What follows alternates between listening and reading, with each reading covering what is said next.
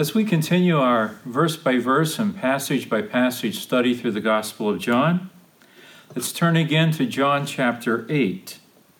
We are studying the last section of this dialogue that we have been following throughout the chapter.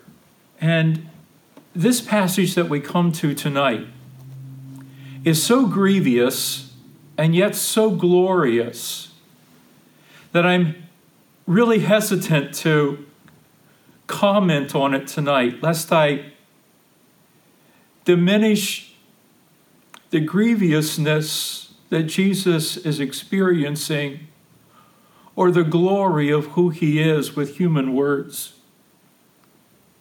And I truly do pray tonight that the Holy Spirit enlightens the eyes of our hearts and that it's his words that you hear tonight and not my words. It's his revelation and not my commentary.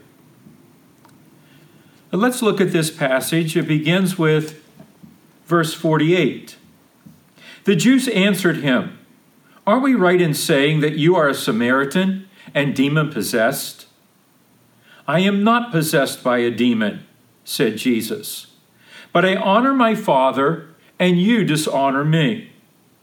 I am not seeking glory for myself, but there is one who seeks it, and he is the judge.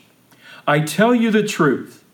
If anyone keeps my word, he will never see death."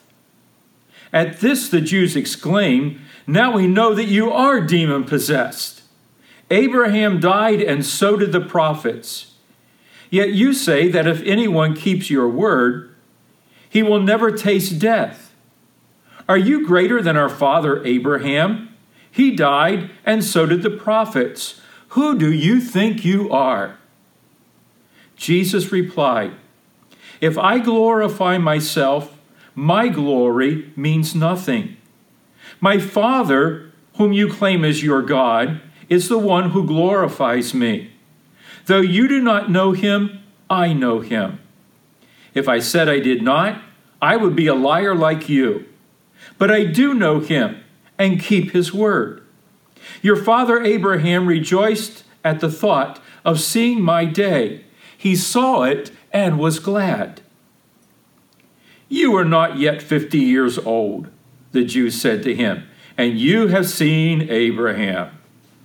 "I tell you the truth," Jesus answered. "Before Abraham was born, I am." At this they picked up stones to stone him. But Jesus hid himself, slipping away from the temple grounds. There are two key statements that we find in this passage.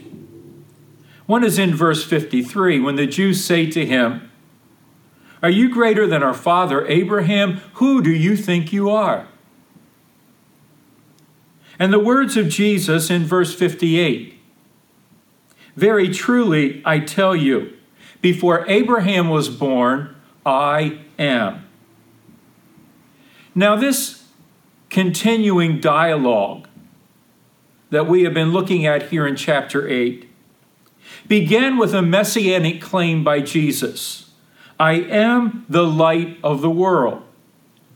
It ends with a deity claim.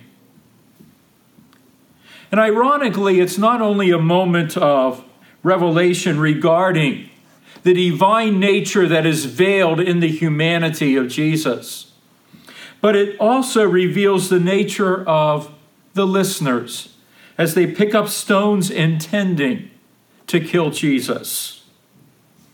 And thus they prove by their actions, as Jesus said earlier, that God is truly not their Father and that they are carrying out the desires of the devil. Now, as we read this passage, you could see the flow of dialogue here. The Jews make an accusation, and Jesus defends. They make a second accusation, Jesus defends again. They make a third accusation, and then Jesus speaks his word of revelation.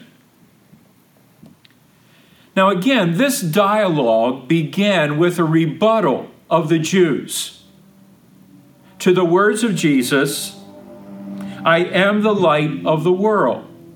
And Jesus responded in defense, but we saw as this dialogue went along that it was Jesus, like a cross-examining defense attorney, who was putting the Jews in a place where they were defensively trying to justify their legitimacy.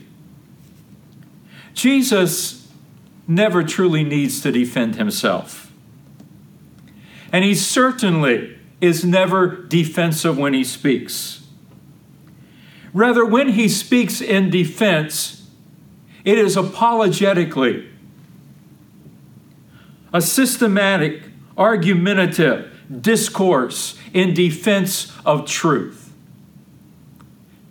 And that's how we see Jesus presenting his defenses, not defensively against their statements, against their accusations, against their derogatory and inflammatory words, but rather as one who is systematically setting before them a defense of the truth of God and of he as the one who has come to reveal God.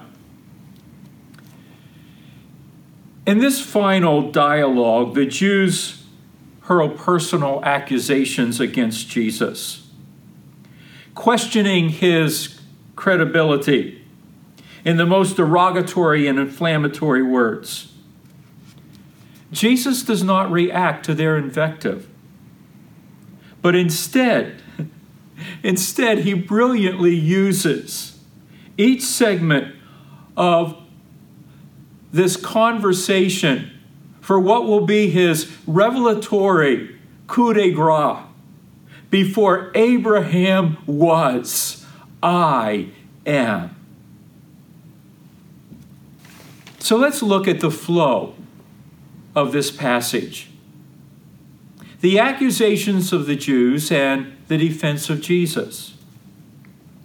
And it begins in verse 48 with a demeaning attack on Jesus. Aren't we right in saying that you are Samaritan and demon-possessed? The New Living Translation reads like this: You Samaritan devil, didn't we say all along that you were possessed by a demon? Think of how demeaning those words are. You Samaritan devil. They had already declared back in chapter 7 and verse 20 that Jesus was demon-possessed. And later on in chapter 10 and verse 20, they will again declare that Jesus is demon-possessed and out of his mind. Why listen to him? The Jews considered the Samaritans to be heretics. And Samaria was also known as a hotbed of sorcery. In Acts chapter 8, we see Philip going down to Samaria to preach the gospel, and there he will confront a renowned sorcerer by the name of Simon Magus. And in essence, they were saying to Jesus, you say we aren't Abraham's children? We say you're a Samaritan. You say that we are children of the devil? Well, we say that you are demon-possessed.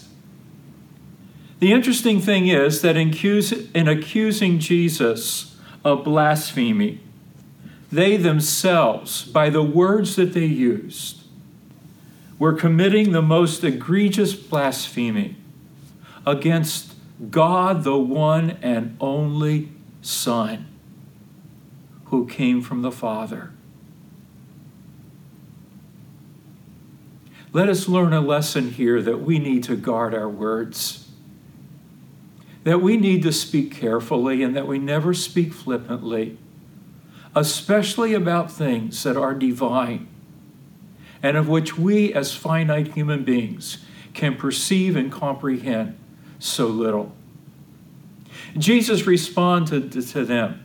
His response is interesting because he doesn't deny that he's a Samaritan. Now, Jesus is a Jew and not a Samaritan. He is, as he declared in the beginning of this entire dialogue, the light of the world, and whoever comes to me will never walk in darkness. And he's already been in Samaria. He's already extended himself as the water of life to those who are thirsty. And he has already been embraced by the Samaritans as their Savior and their Lord. And so he doesn't deny that he's a Samaritan. He came to identify with everyone. But he does respond to say that he is not demon-possessed. And we see in this passage Jesus' honor rebuttal. His honor rebuttal. And he responds to them, I honor my Father, and you dishonor me. I am not seeking glory for myself, but there is one who seeks it, and he is the judge. And then he made a statement. Now, this would most properly read, Amen and amen. I am telling you something very important. In our King James Bibles, it reads, Verily, verily. In our NIV, it reads, I'm telling you the truth.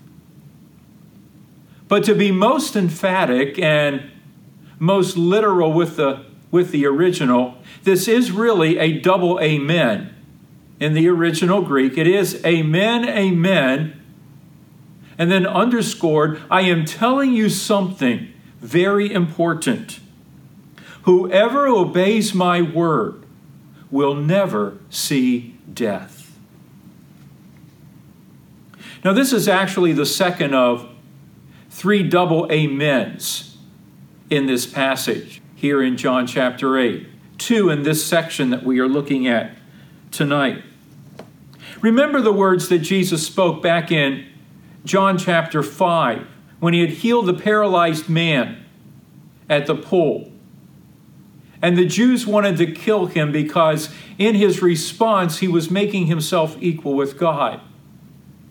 And once again, Jesus defended himself, not defensively, but apologetically, a defense of the truth. And in John chapter 5 and verse 23, he said, that all may honor the Son as they honor the Father. He who does not honor the Son does not honor the Father. And so, by the same token, Jesus says here, I honor my Father. And because I honor my Father and you do not honor me, then you're not actually honoring the Father at all. Speaking of honor, Jesus goes on to say, I am not seeking glory or I'm not seeking honor for myself. But there is one who seeks it, and he is the judge. In the Gospel of John, the cross is the glorification of Jesus, unparalleled. And in Jesus carrying the cross, the church and the world have witnessed the greatest glorification that anyone could ever render to God. Once again, in the Gospel of John, the cross is the glorification of Jesus. It was the most glorious thing that the Father could accomplish through the Son. And it was the most glorifying thing that the Son could do to honor the Father. There are 2 cross truths that we see. The cross on one hand says to us doctrinally, this is how much God loves you.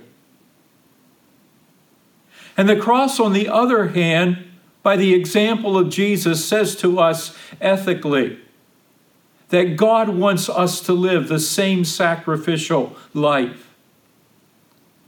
We think of the words of the Apostle Paul when he wrote to the Galatians, after having defended the gospel of grace against the attacks, the diminishing attacks that it had come under.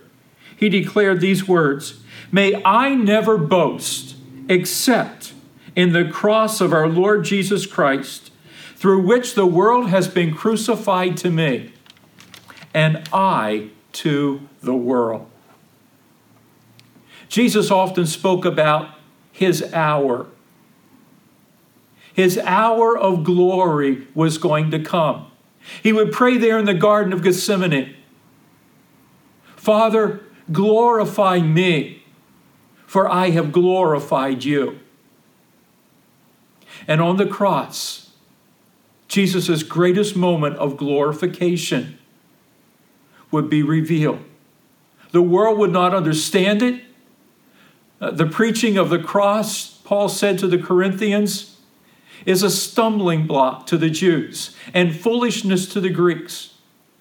But for all who believe, hallelujah, it is the power of God that brings salvation to us. Praise God. And then Jesus makes this promise, this truth statement. Amen, amen. I want to tell you something very important. If anyone keeps my special word, he will never see death, ever. Now, this is a very interesting statement as it's constructed in the Greek and the way that Jesus speaks it. In essence, it reads like this: if anyone keeps my word. That's rather awkward for us in our English language, and so it's best if we translate that, my special word. If anyone keeps my special word. That person will never once see death forever into the ages.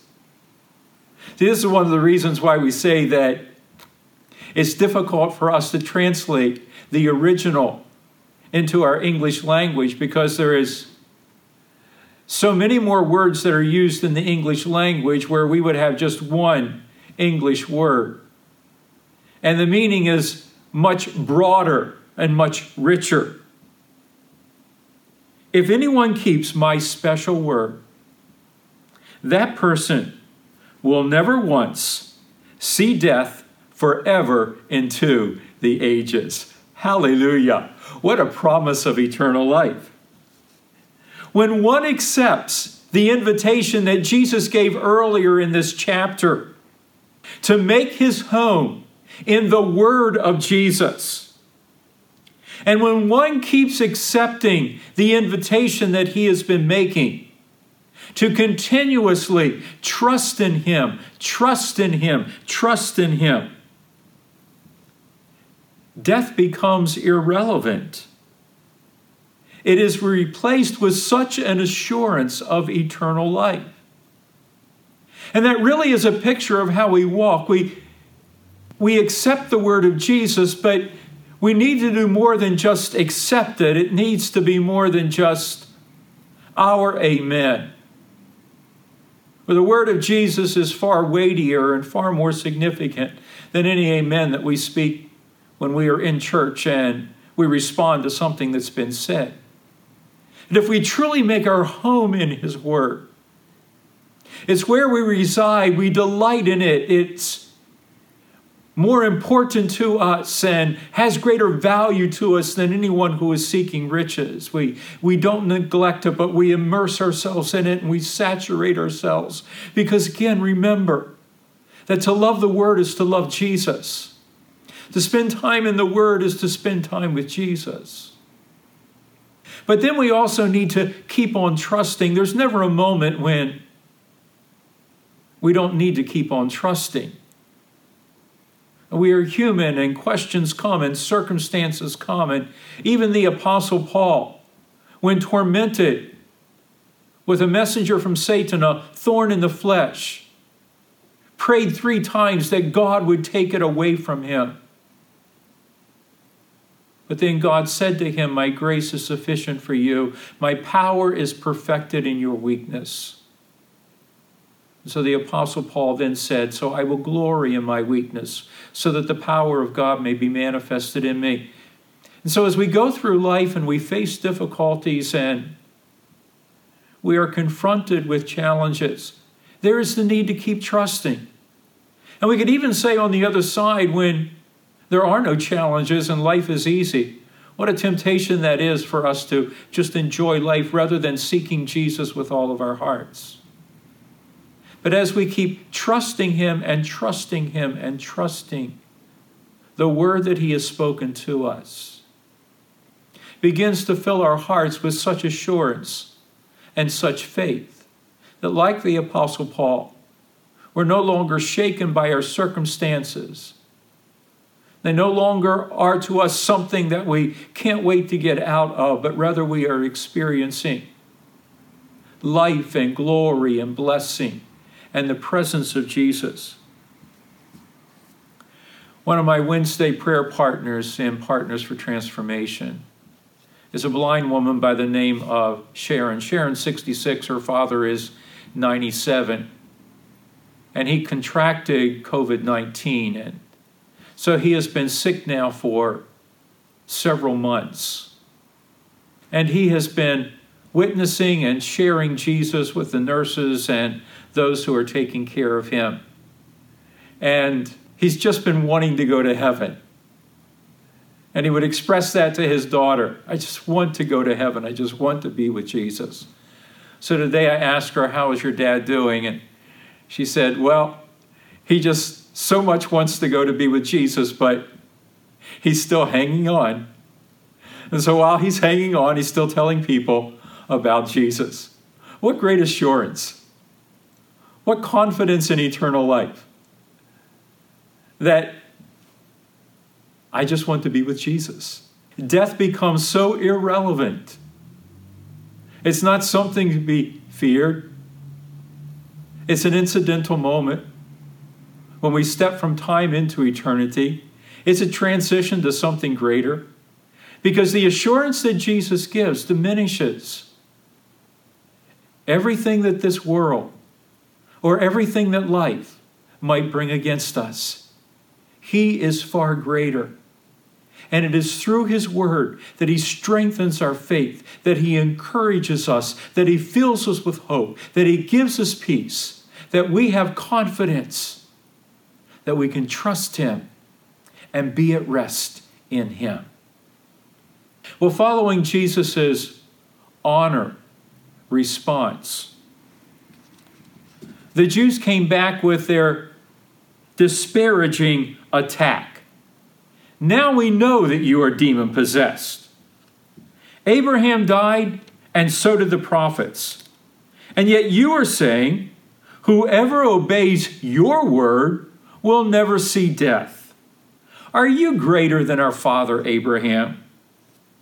And then this very disparaging, sneering statement in the form of a question, who do you think you are?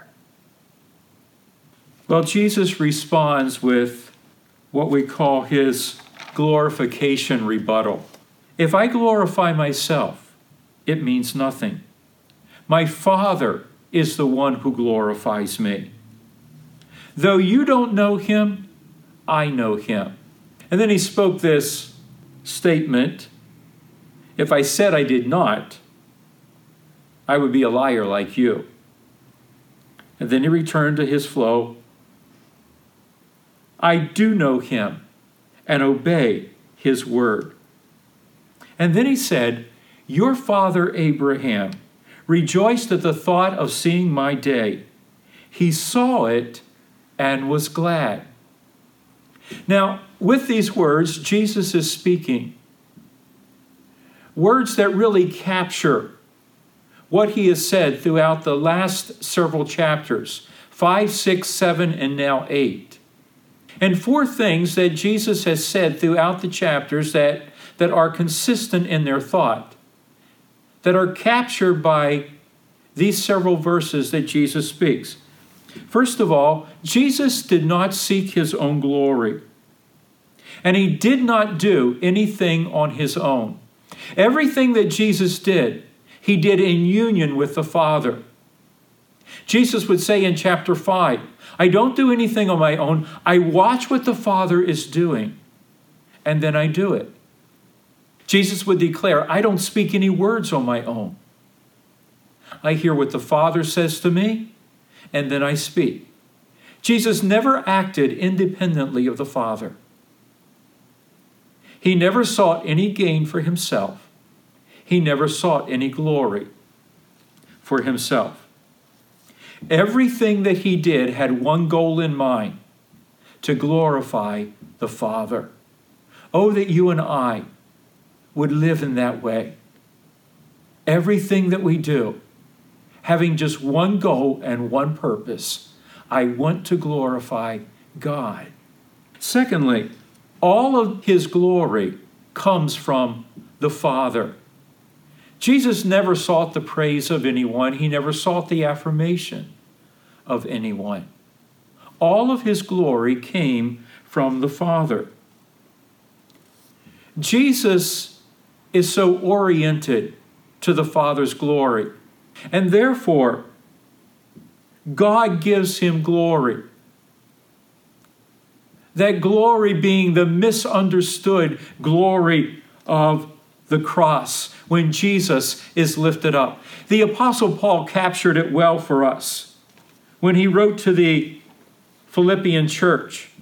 Your attitude should be the same as that of Christ Jesus, who being in very nature God, did not consider equality with God something to be grasped, but made himself nothing, taking the very nature of a servant, being made in human likeness, and being found in appearance as a man, he humbled himself and became obedient to death, even death on the cross.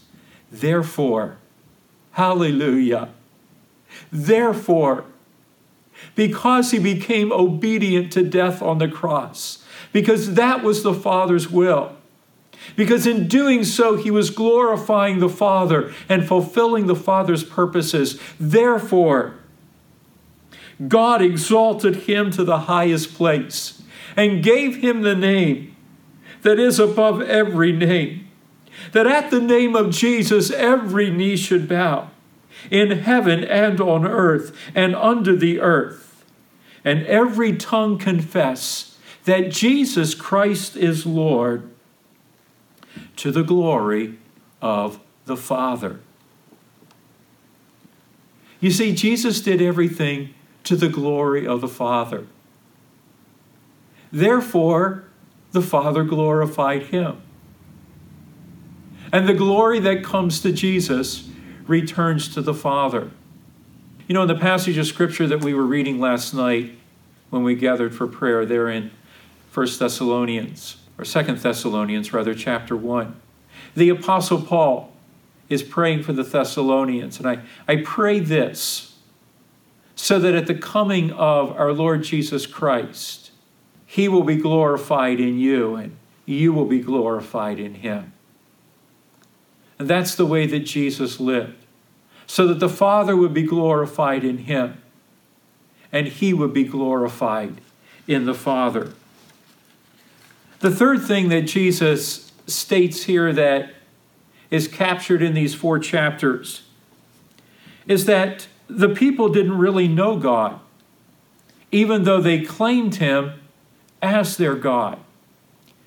That was a common Old Testament theme that God spoke, such as in Isaiah chapter 1 and verse 3 and Jeremiah chapter 2 and verse 8. And these people claim me as their God, but they don't seek me. They honor me with their lips, but their heart is far from me. When they speak and they prophesy, it's not in my name. And they speak on their own. The ox knows its master, but Israel does not know me. And because they rejected the one and only who has seen God, they were in reality rejecting God, because no one has seen God at any time except God, the one and only. John chapter 1 and verse 18.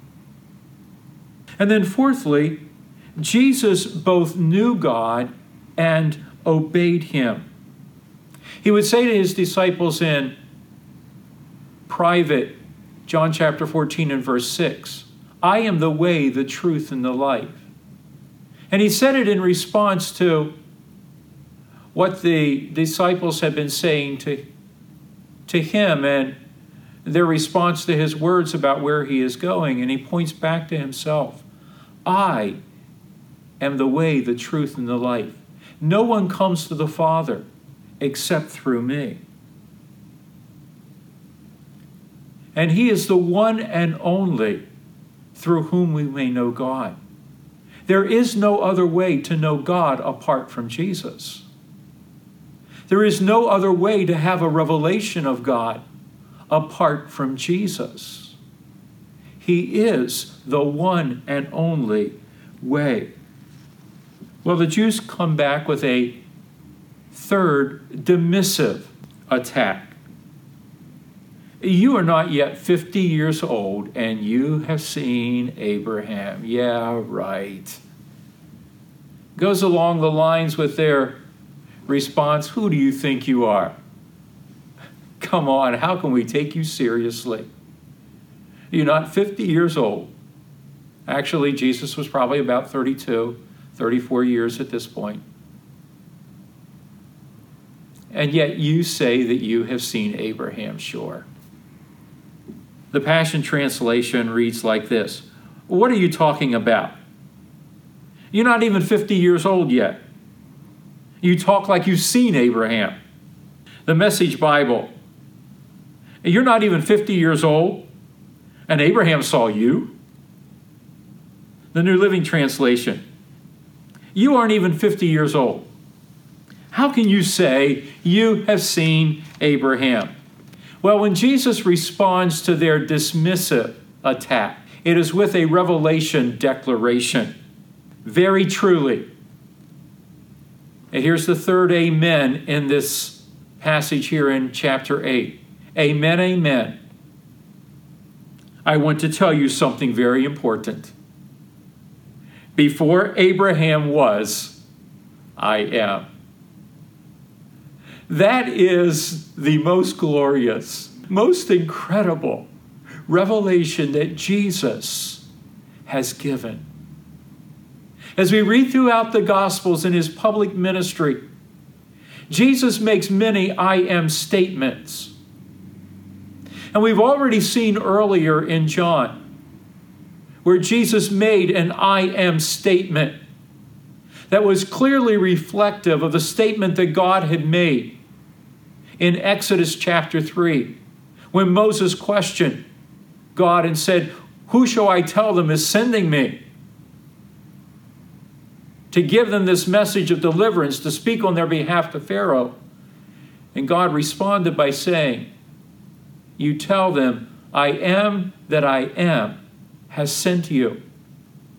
And that was regarded by the Jews as the supreme declaration of who God is. And Jesus takes possession of it as God, the one and only Son, who came from the Father, full of grace and truth. The one who was the Word in the beginning with God, and who was God. The one through whom all things were made, and without whom nothing was made that has been made. The one who is the light of the world and the water of living life.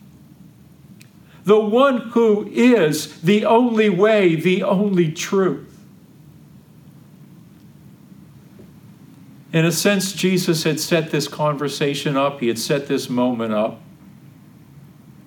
Again, as we said earlier, he's like a brilliant cross-examining defense attorney,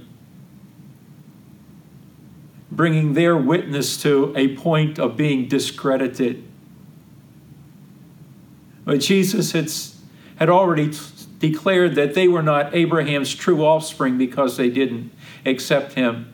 But yet he came back and he used their claim to be Abraham's offspring. And he said, I tell you, Abraham saw my day and he rejoiced in it. How could you have seen Abraham? Before Abraham ever was, I am. The four living creatures in Revelation chapter 4 worship the one who sits upon the throne continuously, declaring, "Holy, holy, holy is the Lord God Almighty, who was, who is, who evermore shall be." That phrase, "who was, who is, and evermore shall be," can be summed up with this: I am. God is present in every moment of time, past, present, and future. God does not exist on a linear chronological timeline like you and I. God is. God always is. At this moment, God is as much in existence now as he was billions of years ago in eternity past. God already exists in all of his fullness in eternity future. He always is. And Jesus is claiming that same revelation of himself. Before Abraham was, I am. Well, when did Abraham see the day of Jesus and rejoice in it? Commentators differ on when exactly that might have been.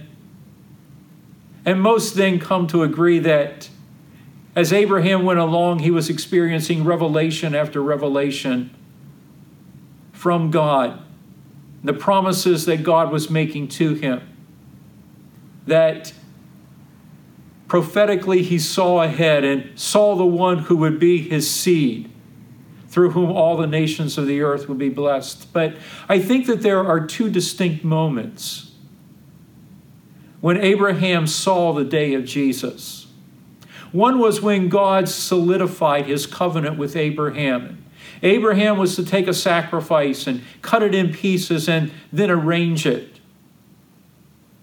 And it was a typical manner of making sacrifices in Abraham's day, and those sacrifices then being used to make covenant between two parties. And Abraham fell into a slumber, and there appeared this image of a smoking fire that made its way among the pieces. And here was God making his way among the pieces that Abraham had cut out and laid there on the ground. And Abraham sees this representation of God making his way among those pieces. And when covenants were made in that way, the party that walked among those pieces was saying, "Let this happen to me and to my children if I ever fail and break covenant with you. Let me be cut to pieces." And Jesus came. He came as God's Son, but he came as our substitute.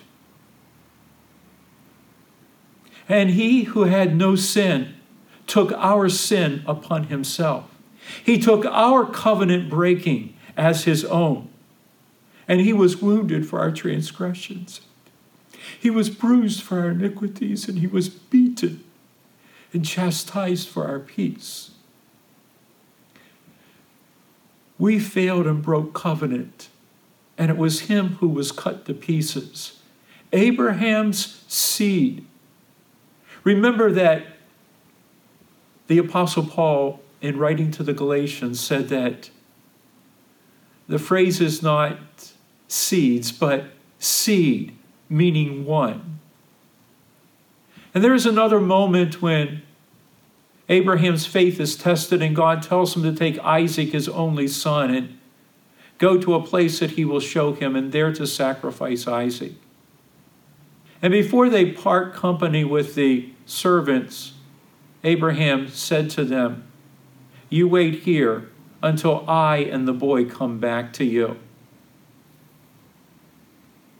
And Scripture tells us in the New Testament that Abraham was convinced in his heart that God, who had fulfilled the promise to give a son, was able to raise that son back to life. And so the two of them went off to the mountain. And on the way, Isaac asked his father, "Dad, where's the sacrifice?"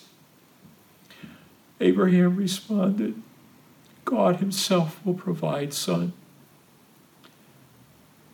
And there on Mount Moriah, the altar is built, and Isaac,